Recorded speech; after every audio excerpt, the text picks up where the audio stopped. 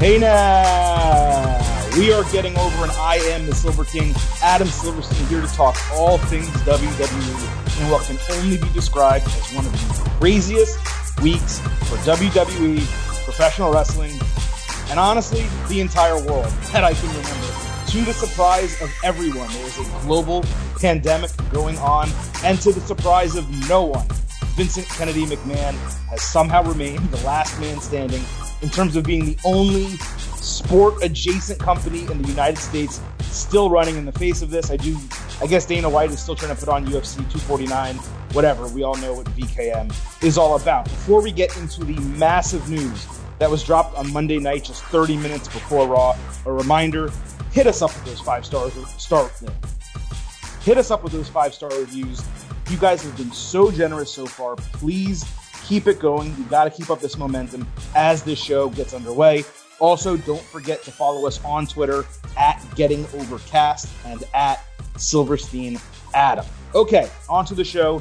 No Dave Schilling this week. He is feeling under the weather. So I decided to take a step back and reach out to the man who took a chance on me when taking his own professional wrestling audio journey. Yeah, he's washed.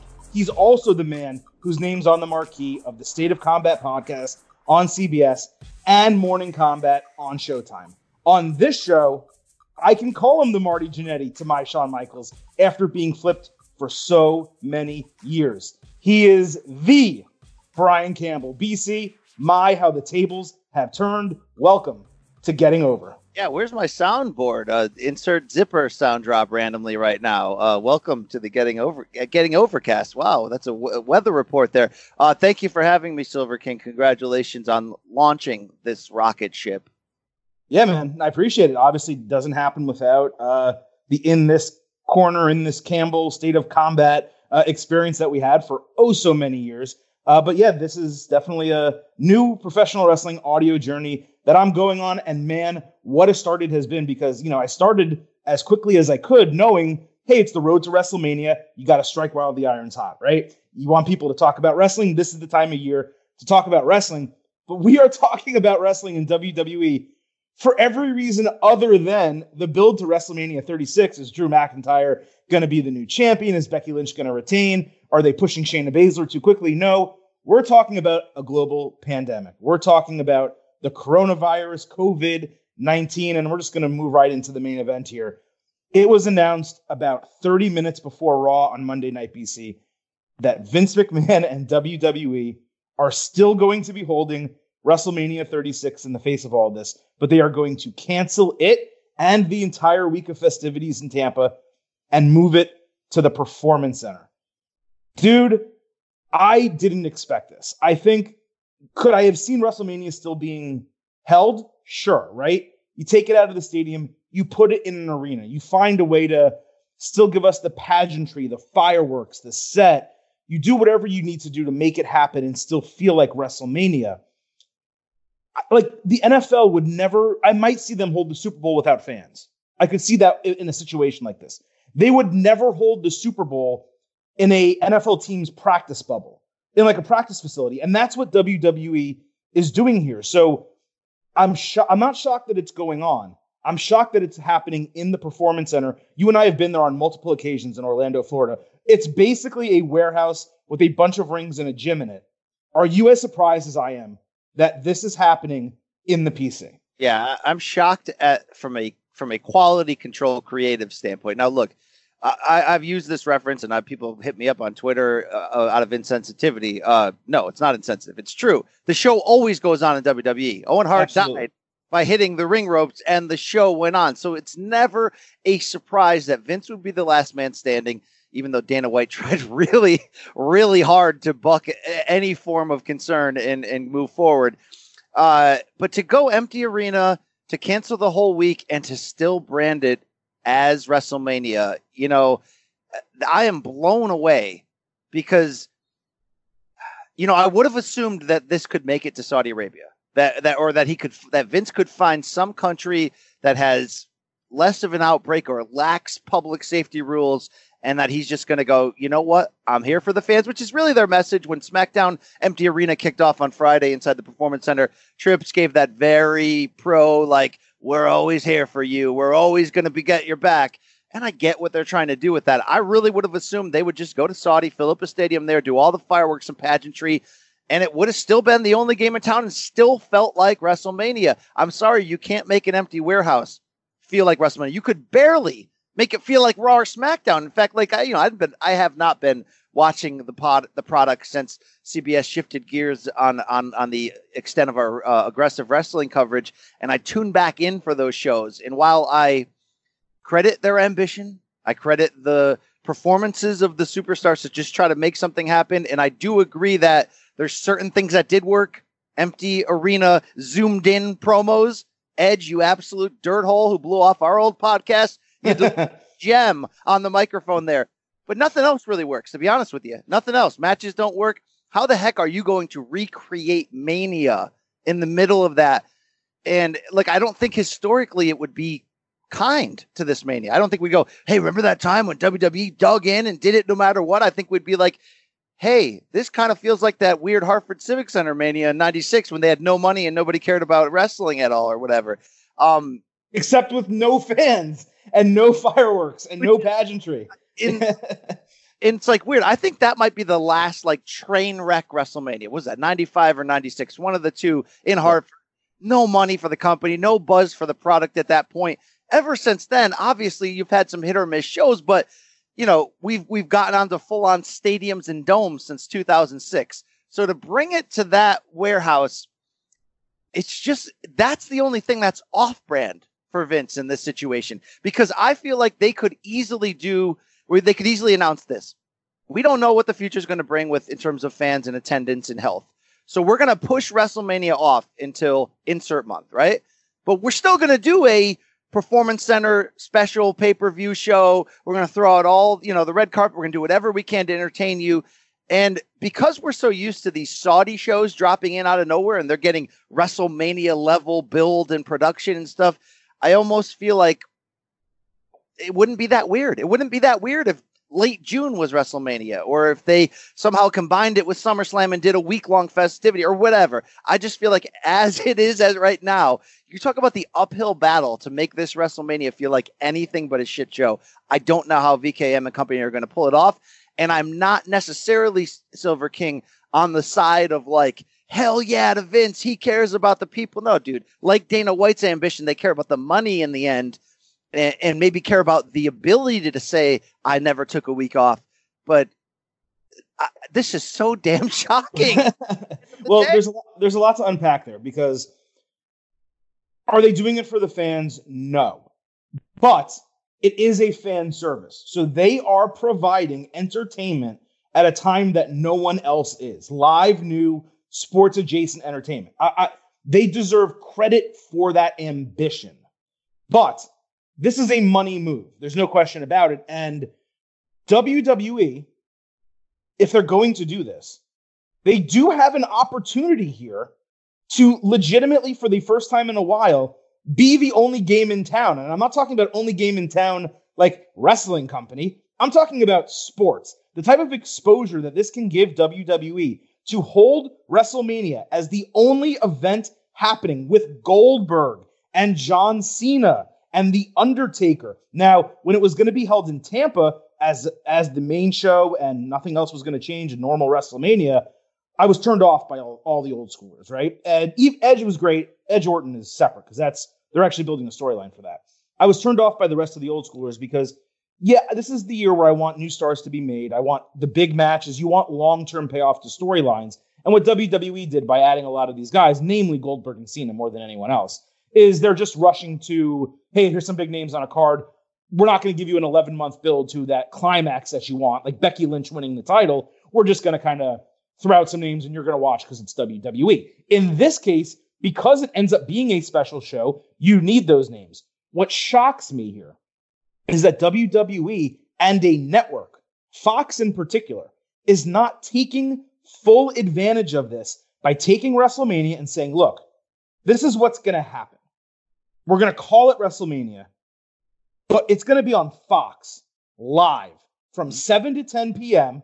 We're going to give you 8 sick matches with names you know. It is going to draw a monster freaking rating because it's going to be on network TV on a Sunday in April where there's nothing else happening. We don't even have to worry about the NCAA tournament, the Final Four on Saturday, and the championship on Sunday. There is nothing else happening. We're going to draw a huge rating. We're going to sell the shit out of the commercials, and we are going to make WWE a household name again. That's the opportunity they have that they are not taking, which shocks me. That's number one. Number two, to your point, if you are going to hold this show and you're going to hold it in the Performance Center and you're not going to put it on Fox and you're going to do what WWE is doing, don't call it WrestleMania. You're 100% right. It is a branding situation.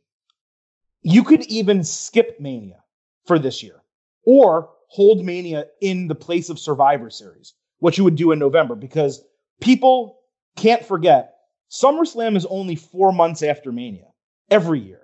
So there's not really a long road between WWE's two biggest events. And that's why I think ultimately WWE decided, BC, not to postpone this, because in Vince's mind, this is an active 52-week-a-year show made of storylines. It's not sports where the season comes to an end at WrestleMania. It's just, it's an end of some storylines. It was supposed to be. They're not doing as good of a job doing that anymore. But it also kicks off a new year for them. And those storylines generally need an end, and they need to move forward. Delaying it, potentially, especially if you're going to keep the same matches, would have forced WWE to restart it at maybe a completely unknown time, perhaps on the fly, and they'd be having to fill these Raw and SmackDown slots all the way up to it. They'd have to probably find another stadium. Let's say they keep it in America, in the United States. They have to sell tickets.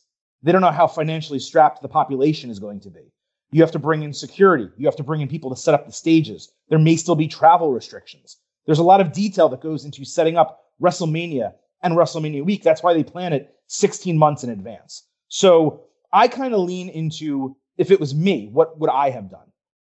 I would have canceled WrestleMania as WrestleMania, like you're suggesting, and held an event in the Performance Center, like you're suggesting, and put it on Fox and called it the WWE Super Show, or another name. Take a name that they haven't used in years and bring it back and make that their show.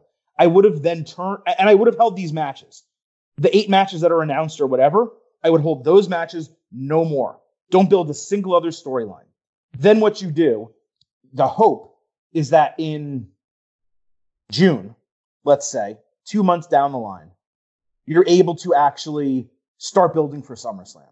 And you build SummerSlam, which is in Canada, I believe it's in Toronto this year. You build it into a massive WrestleMania-like event to the same level that you would have WrestleMania week. You put the Hall of Fame ceremony that weekend. You do the NXT takeover of all NXT takeovers. Hell, make SummerSlam 2 freaking days if you want and go all freaking in on it. That's what I would have done if I was WWE. Maybe just don't hold WrestleMania at all. You do the event. Either you put it in November or you don't do it and you just say, hey, look, there's no 2020 NBA season. There's no 2020 NCAA tournament. WrestleMania 36 happens in 2021.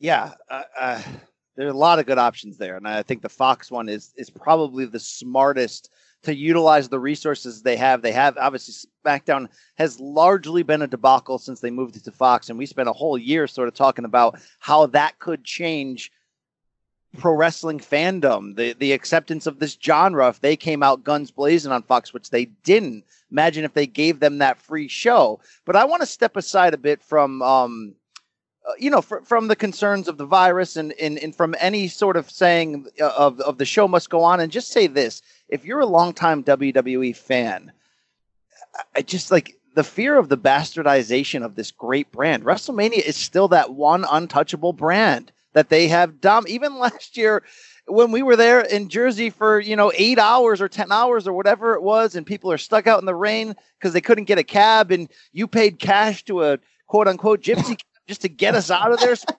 Tyson, wait, let's make it clear. Tyson Fury drove us from WrestleMania back to our hotel. I mean, just like, even with that notwithstanding, even though we thought they butchered the potential effectiveness of that main event that they worked so hard to build up, all that, WrestleMania is an untouchable brand because it's It is the show of all shows, all the nicknames that they say. So to look at the lineage of this and to now say, well, they kind of bastardized WrestleMania the past couple of years by giving the money to Saudi and almost putting off WrestleMania storyline so they can pay off at Super Showdowns or Great Jewels or whatever the heck we're calling these things. So this is an unnecessary continuation of that. And from a historical standpoint, from somebody like me who's come in and out at different years in terms of hardcore fandom, but even when I'm out, still, hey, got to see Mania, got to see what happened, got to see the story, see what's going on.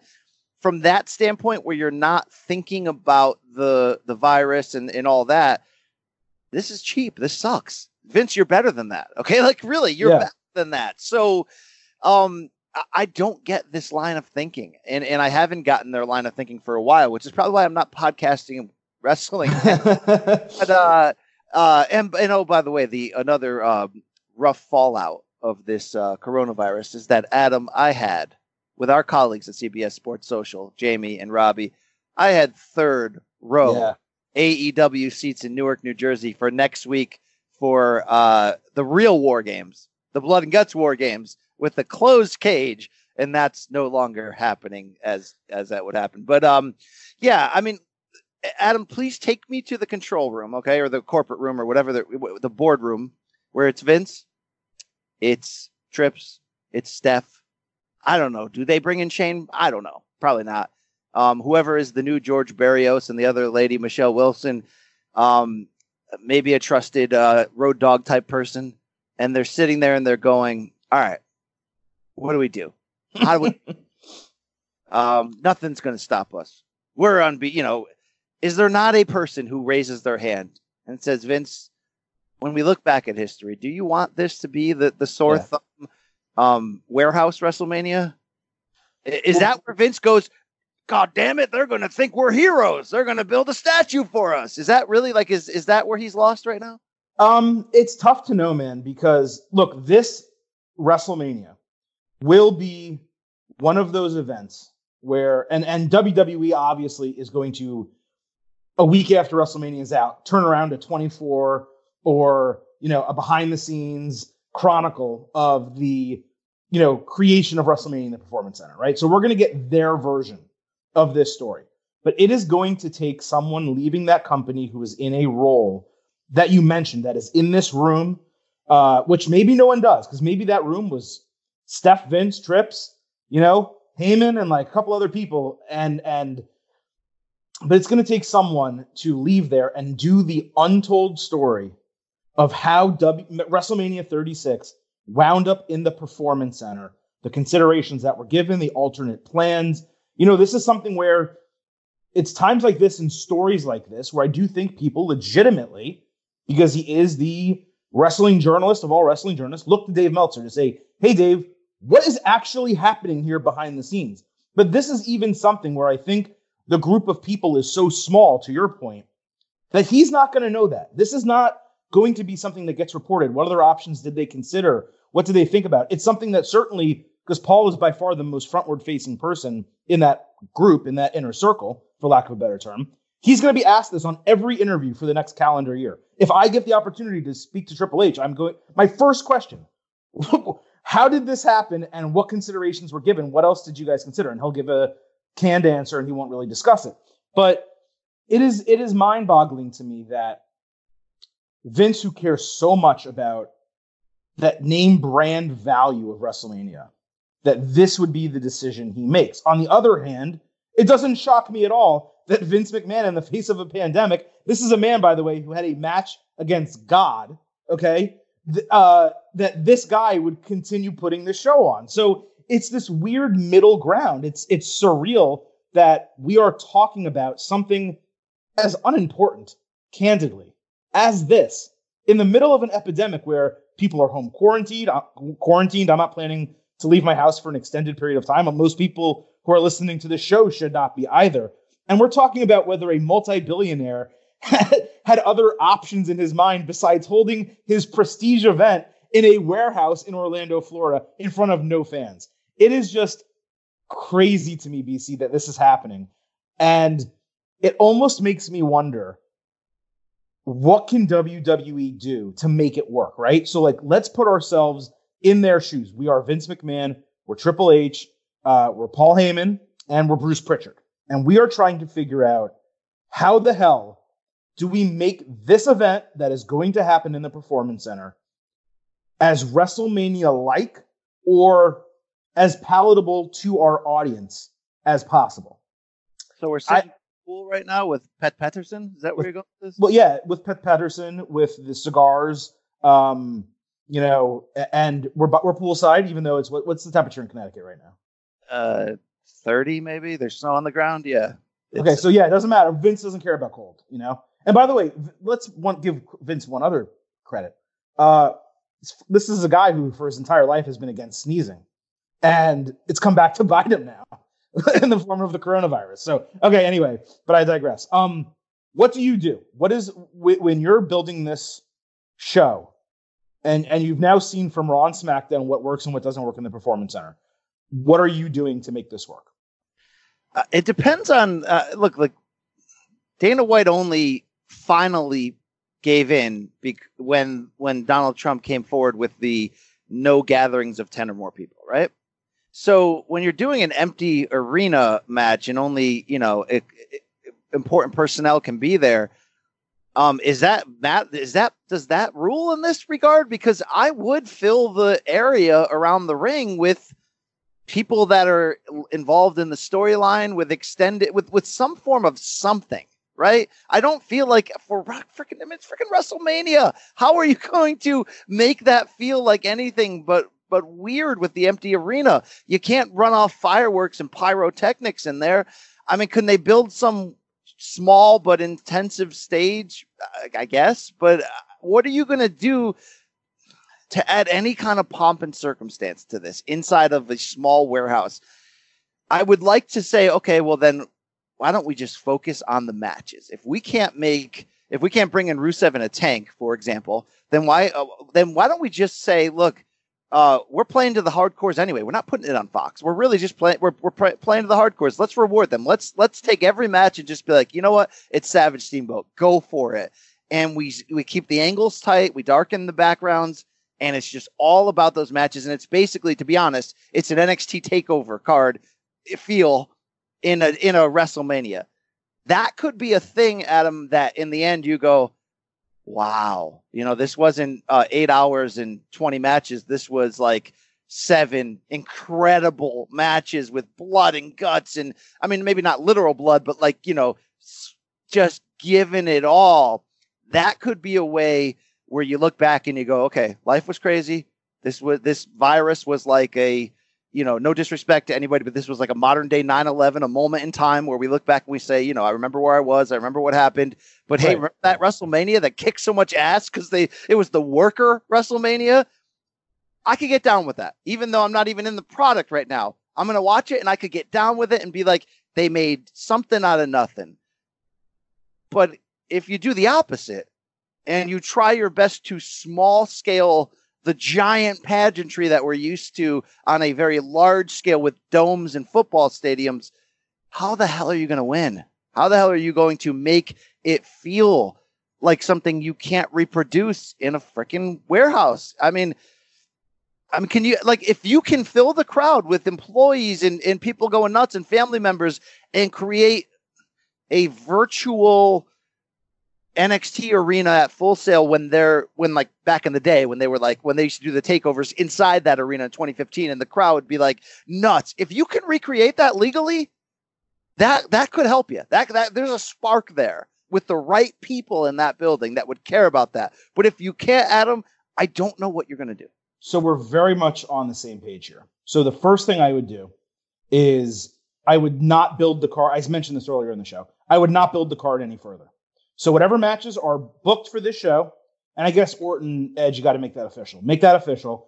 Stop. No battle royals, no intercontinental title match, no tag team title matches, no, maybe one exception, do the Lucha Libre Fatal 4-Way. In case you don't know, BC, they're leading towards Rey Mysterio, Angel Garza, Humberto Carrillo, and Andrade in a Fatal 4-Way match for the U.S. title, which is a worker match, right? It's going to be sick. So add that match to the card. Stop there.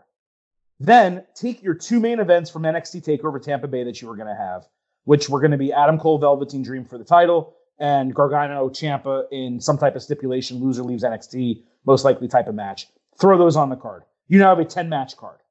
You're done. Okay? That's number one. Number two, make it almost like a empty arena lumberjack match for the crowd. So what I'm suggesting is this, and this is extreme. Fly every talent that you have that is willing to fly, because some people aren't, and WWE is giving them that option. Fly every talent that is willing to fly into Orlando. Rent 4 floors of a hotel.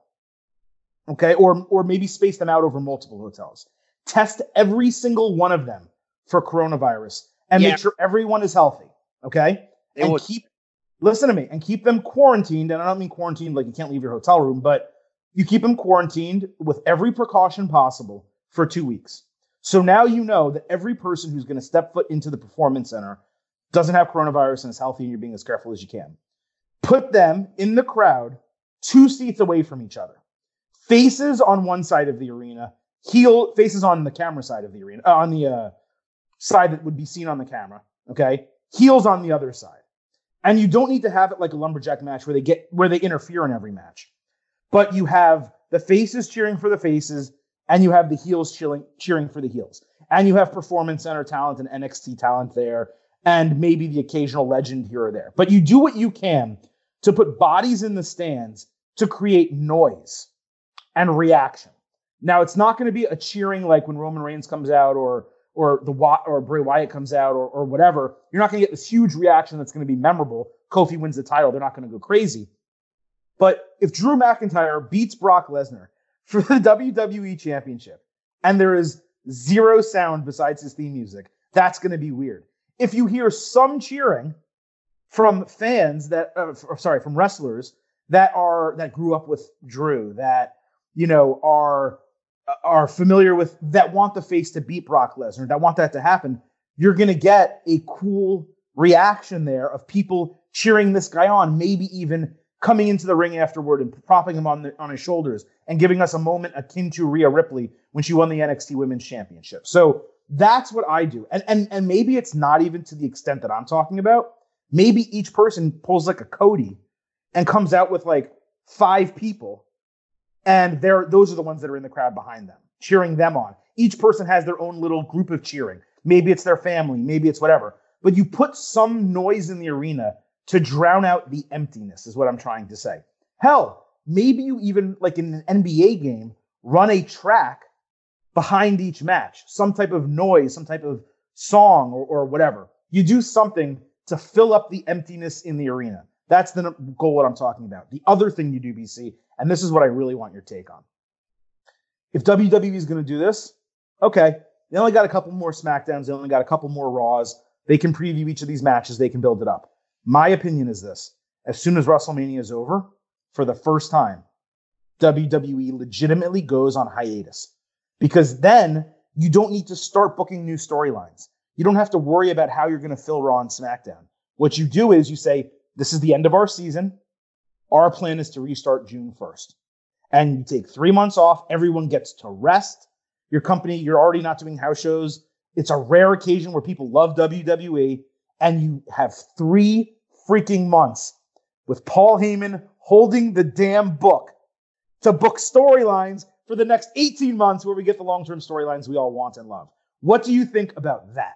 I mean, right away, I'm just going to step on your throat and just say that idea will work the day after Vincent Kennedy McMahon dies. If he's still alive or his head is frozen and he has some way to speak to us, he will prevent any form of that from happening. But yeah, look, it's funny.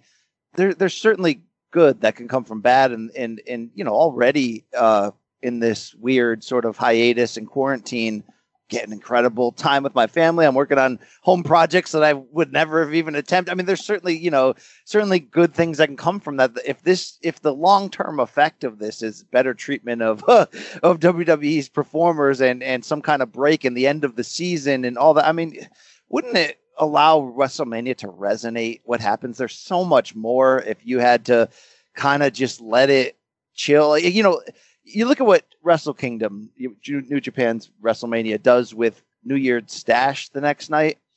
You know, for us, we're not following that product week to week. So we tune in for the Wrestle Kingdom. Sometimes we'll tune in for that next night. And what that does is that sets the storylines forward like it should. So if you even want to do WrestleMania and then Raw the next night, and that's your tease for the upcoming season, I mean, we can go up and down that road. It'd be so brilliant. I just don't see them ever doing it because there's just that mentality that we don't take vacations. We don't stop. We're always going to keep hitting that register. We're always going to keep being there for you. And, you know, we've eaten our own potential at great creativity because of that. I like some of your stuff in there. I wonder if inside the arena, you know how like last 15 years in like NBA arenas, they have those thin LED screens going around and there's like movement. There's like things happening. I mean, if you just created like a giant one on the back wall of the PC and made that a part of there's things you can do visually to make us care. I would like what you're saying, where there's extended entourages for each match, and they have certain roles in which the camera zoomed in on them, and they're saying certain things that fill in the storyline. I'd almost like a secondary announce crew. Like, remember when New Day sometimes has their own pancake table, and you sort of go to that for a minute, and they're just sort of react. There's little things you can do to add on to this discussion and make this show a little bit more unique, but I can't get away from the uphill battle element of this. And I don't know, smaller card. Yes. Longer, good matches. Yes. Actual WrestleMania moments. Can we actually book WrestleMania moments in every scenario rather than what we've received is like, look, recent years. It's not. But BC, how do you book a WrestleMania moment? Like, okay, Drew wins the title. That's a fair. It's epic. It's epic over Brock. And it's silent. Like, that's the craziness. Imagine Kofi, Daniel Bryan with no reaction afterward. I say this all the time. That was my number. I think I say this is happening more and more the more I'm removed from it. And I watched it recently again on WWE Network. I think it may have been the greatest WrestleMania moment of all time that I witnessed in person, and still top 5 all time for me.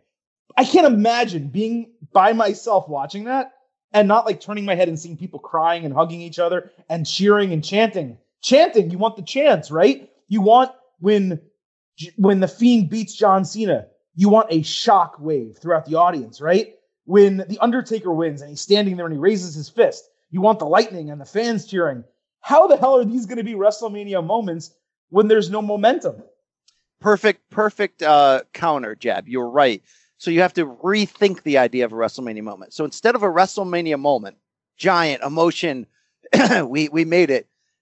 You have to do things that WWE doesn't do enough of to end pay-per-views, to end storylines, which is like giant swerves and moments. I think you have to maybe make it a swerve-heavy show. Maybe make it we never thought that would happen. This guy turned on this guy, and sort of kind of across the board. Each match, I would look at it and say, okay, this match, it's going to end the feud, but it's going to be a classic. We're going to let them pull out all stops. But this match, to make it special, we're going to throw some swerve into there that we didn't even have planned, right? Like fly in, like you're saying, fly in the NWO and they show up. I mean, like there's ways you can do it. This should be a reward of the fans. This shouldn't be a celebration and a reward of WWE's willingness to pull this off. This show should serve as a reward to the hardcore fans who've been with them through everything and will watch empty arena shows and be with them through everything. And look, we've talked about this for years ad nauseum. They've gone away from rewarding you at the end of storylines with big moments. We've seen so many storylines change week to week in ways that don't make sense. Make this a friggin' swerve heavy dominant show that just crazy things happen. Like the old way we got hooked on emotion, crazy thing. Oh my, I can't believe that happened, rather than the predictability of, that was a good 3.5 star match. I mean, it was okay. It didn't live up to the billing and the build that we had on WrestleMania for this moment, but I think you have to, the fireworks they're going to have to do is inside the ring. And I don't know, again, it's uphill battle to make it feel special, but they're going to have to think outside the box. And if you have to go full on late 90s WCW, where the end of every pay-per-view is some cliffhanger, then every match has got to have something crazy in it. No, I think that's fair. And like the direction they're going for Randy Orton and Edge, which is going to be a last man standing match, you have such capabilities in the Performance Center. And anyone who watched NXT last week saw Ciampa and Gargano. And BC, if you didn't see it, you definitely need to see it.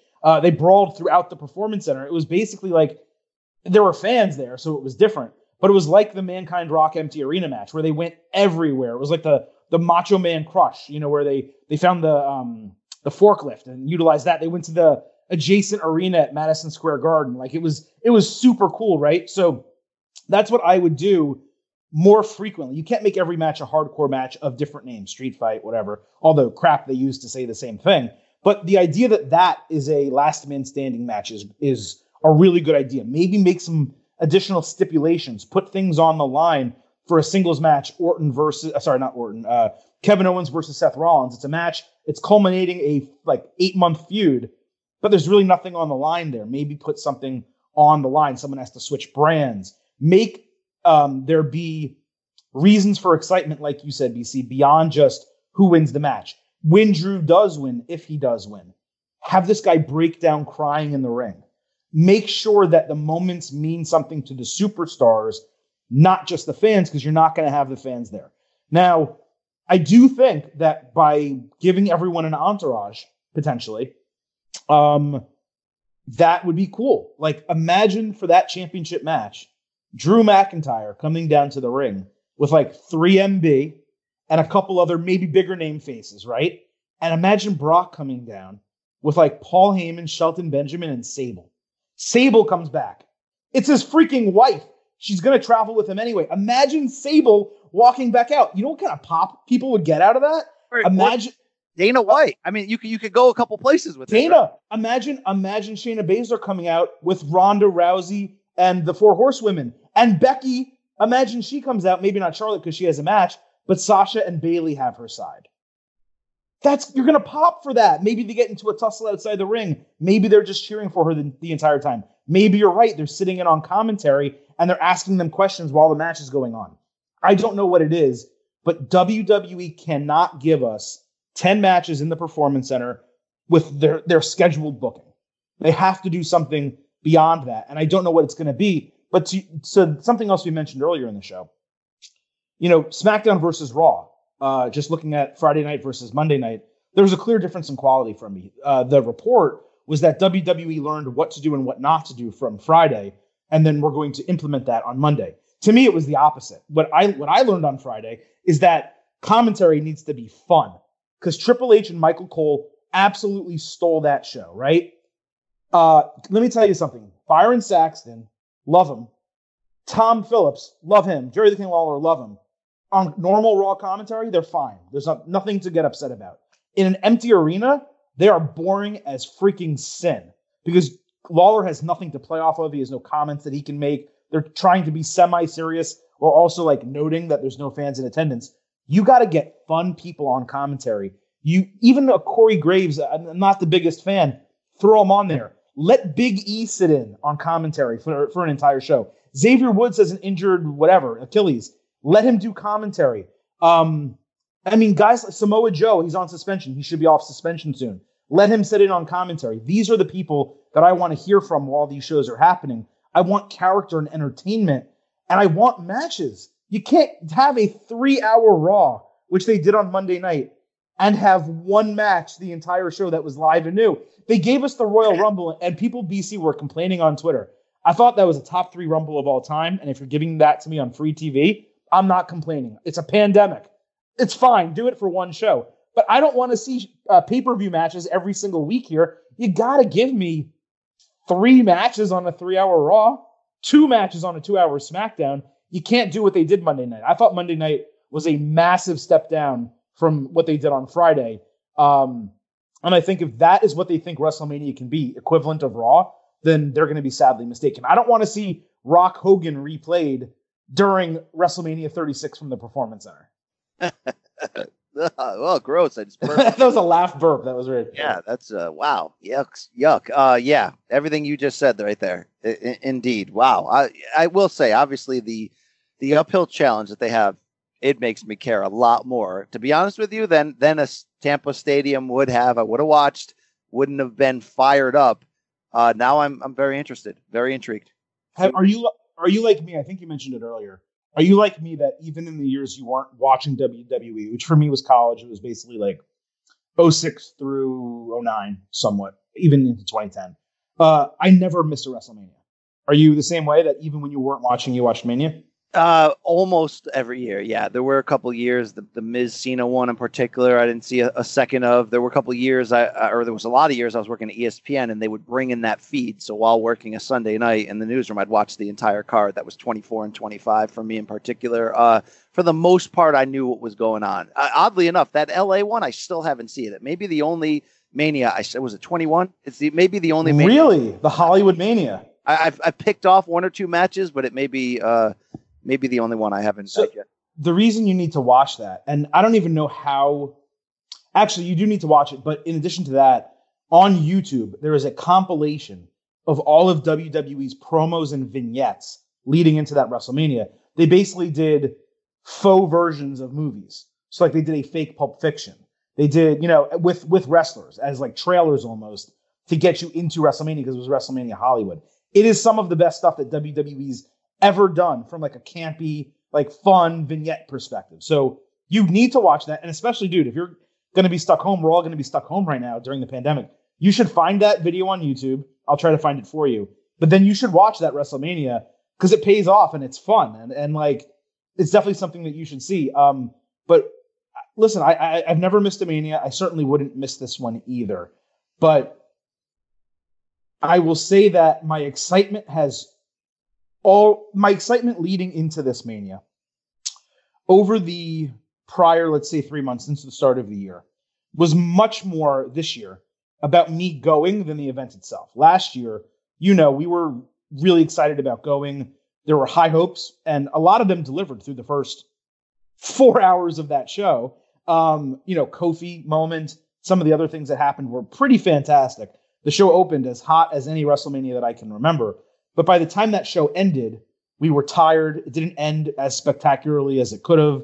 And then obviously we had the incident getting home with the gypsy cab driver that we discussed. This WrestleMania, it's in Tampa. It's a short drive. I don't like to fly. It's local. I was going to go to the Masters the week after. I was far more excited about being at WrestleMania than I was WrestleMania itself. The card had not been built to a level that a WrestleMania deserved. It's honestly been built a lot more like a Blood Money in the Sand, with the exception of like the Edge Orton feud, which has been pretty good. So for them to now put this in the Performance Center, I'm excited almost in a masochistic way, where it's like, I got to see what the hell they're going to do. And is it going to be terrible, or are they somehow going to shock us? And I think that is what I'm very curious to see with WrestleMania 36. So glad that BC got to stop by so he could rekindle some of those glory days again. Don't forget to follow him on Twitter at BCampbellCBS. You can also follow the podcast at State of Combat.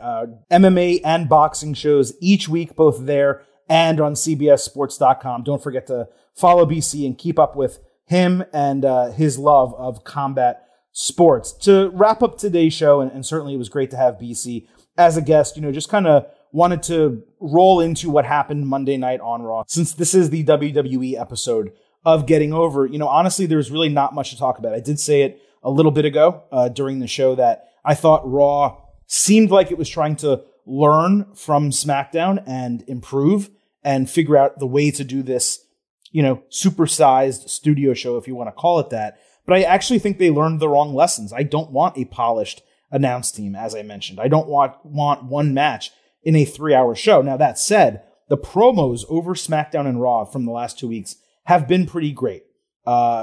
Just looking at from Edge, Roman Reigns, the John Cena, Bray Wyatt interaction was fantastic to end that SmackDown.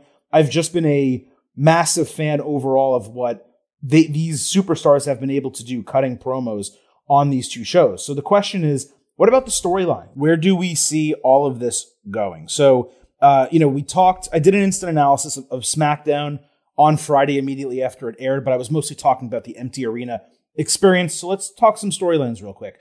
The Sasha Banks and Bayley thing with Nikki Cross and Alexa Bliss from Friday. It was a fine tag team match. I liked how they got into it. I enjoyed the interference from Asuka. It makes sense if they're going to be building that women's tag team championship match with Cross and Bliss at WrestleMania. But again, that's just not a match that I think should be happening at this point. So, I'm not exactly sure what they're going to do there. And we still have really no clarity on the women's championship situation on the SmackDown side, because Paige was supposed to show up and deliver some type of address, and it never ultimately happened. The Roman Reigns interview, there were positives and negatives from that. I liked that he played to the oddity of the situation, but at the same time, while he got some stuff across as Joe Anoa'i, and we like Joe Anoa'i, we don't necessarily like Roman Reigns, it was very much cookie cutter, cut and paste. I deserve it because I deserve the main event of WrestleMania because I work hard on house shows. That doesn't really sell it for me. It would have been probably nice for someone else, not Baron Corbin, to come out and confront him and not force him to have a number one contender match per se, but at least test him to that end where he would then win that match and everyone would be like, oh yeah, you know what? He does deserve that opportunity. So you want a little bit more than that. Jeff Hardy, I think I was just disappointed top to bottom. I'm glad to see him back, but again, it's another opportunity where someone was off for a long period of time and WWE had a chance to do a makeover, and Jeff is creative enough and certainly different enough where he could have come back in a changed, different type of character. Instead, it's just the exact same guy that we saw when he left. The gouges in the ears, the face paint. That's not the Jeff Hardy I want. I want someone who can actually interest me, and this is a guy that interested me, 15 years ago. I need someone completely different than that these days if Jeff Hardy is going to be a major part of SmackDown. I did very much enjoy the Daniel Bryan and Drew Gulak interaction. It's very smart for them to pay off that match, which was a great match at Elimination Chamber, with having them become a tag team. My expectation is that they would be in a tag team title match at WrestleMania. But again, another situation where I don't think they should have a tag team title match at WrestleMania because I don't think there should be any more than 8 or 10 matches on this year's show. The stuff with Rob Gronkowski, it's fine. I guess I am anticipating him showing up Friday on SmackDown. It's probably something they should have just saved until they could have got in front of an arena so they can get really good fan reaction to it. So the fact that Rob Gronkowski is going to quote unquote debut in WWE on SmackDown in front of no crowd, it just isn't as important to me as it otherwise would have been. I did think WWE made a huge mistake Friday in not having the Daniel Bryan Cesaro match go 20 or 25 minutes and let them absolutely tear the house down. In this case, no crowd, but just actually maybe the pillars of the Performance Center, because those are two of the best workers in the company, obviously. Similarly, what I mentioned earlier with Jeff Hardy, didn't love the match with Corbin because it lasted basically no time. Hardy went over easily and nothing was gained from it. And if anything, Corbin just got weakened by losing that easily to a returning superstar. The Cena Bray Wyatt segment to end the show is one of the best promo segments that WWE has given us in a long, long time. And I'm saying segment, not just, a singular person's promo. It may have been the best since that Batista Triple H promo in the lead up to their match a year ago. That's how good it was. I love that, John Cena brought into kayfabe the real life allegations of him burying people. I thought Bray Wyatt coming out as the Firefly Funhouse character as opposed to the Fiend, so that way it made sense that he would be in the ring with a mic cutting a normal interview, was good. And Wyatt basically just telling Cena that he's going to ruin him and it's going to be a slaughter, that Cena just doesn't know it yet. Seeing Cena's response to that, his blank facial expression, it was a fantastic end to the show. And again, it's something that I wish WWE paid more attention to in their booking and in their work going forward. Moving over to Raw, Edge cut an incredible promo.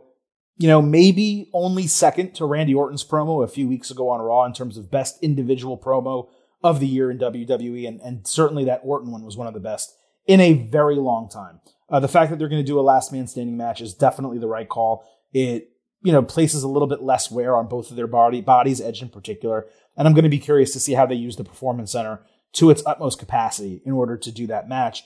The Undertaker AJ Styles contract signing, it left a lot to be desired. If you're going to have both of them in the arena, to not have them really be face to face doesn't work for me. It was kind of funny, Anderson and Gallows going out there, don't get me wrong, but Taker walking to the ring shirtless, half Undertaker, half American Badass, was kind of unnecessary. Then he flips over the table seemingly for no reason, but we don't learn until we get back from commercial break that there was no contract on the table, he could have grabbed the mic and said, all right, let's get this done. Where's the contract? Not seen it, and then flipped over the table. That's just bad writing, bad pacing. Didn't make a lot of sense at all. The fact that they had to explain it to us coming back from commercial, was a joke. The Rey Mysterio Andrade match was good. I didn't need to see it again. I did want more matches on this show. Clearly, you saw after Raw went off the air that the Street Profits were there, that other people were in attendance. I would have loved to have seen an athletic tag team match or some other really cool things. But Mysterio Andrade, seemingly for no reason, in a non-title match with Mysterio simply beating this guy that's given him so much trouble over the last few months. They're setting up the Fatal 4-Way at WrestleMania. I get it. But totally lacked creativity. I didn't love that. Becky Lynch's in-ring promo was solid. Again, another example of these in-ring promos with a quiet, no audience, obviously. The words being impactful. They are letting people cut promos who can actually cut promos, and it's great to see on WWE television. I thought similarly, the Kevin Owens promo backstage challenging Seth Rollins to a match at WrestleMania was solid. It made a lot of sense. Him bringing it around to, hey, the Performance Center is where I got my start in WWE. You didn't. Kind of true. He was in FCW and then, went to NXT, but they did kind of train, for NXT. So it's kind of true, kind of not. But Owens did go through the Performance Center. Of course, they don't note that Owens didn't spend a lick of time really in the Performance Center. He immediately debuted on NXT. So that's not completely the case. But it was a good segment. It made sense. And Owens posted a picture on Twitter that really brought it home of Rollins with the WWE Championship and Owens with the NXT Championship, I guess, from when Owens made his debut in WWE. And it was a pretty cool photo to kind of say, hey, this is what we were, and here's now what we are. The Austin segment to end the show, I've seen completely mixed reactions from fans. Some people said they absolutely hated it. Some absolutely loved it. I am definitely dead center in the middle of it.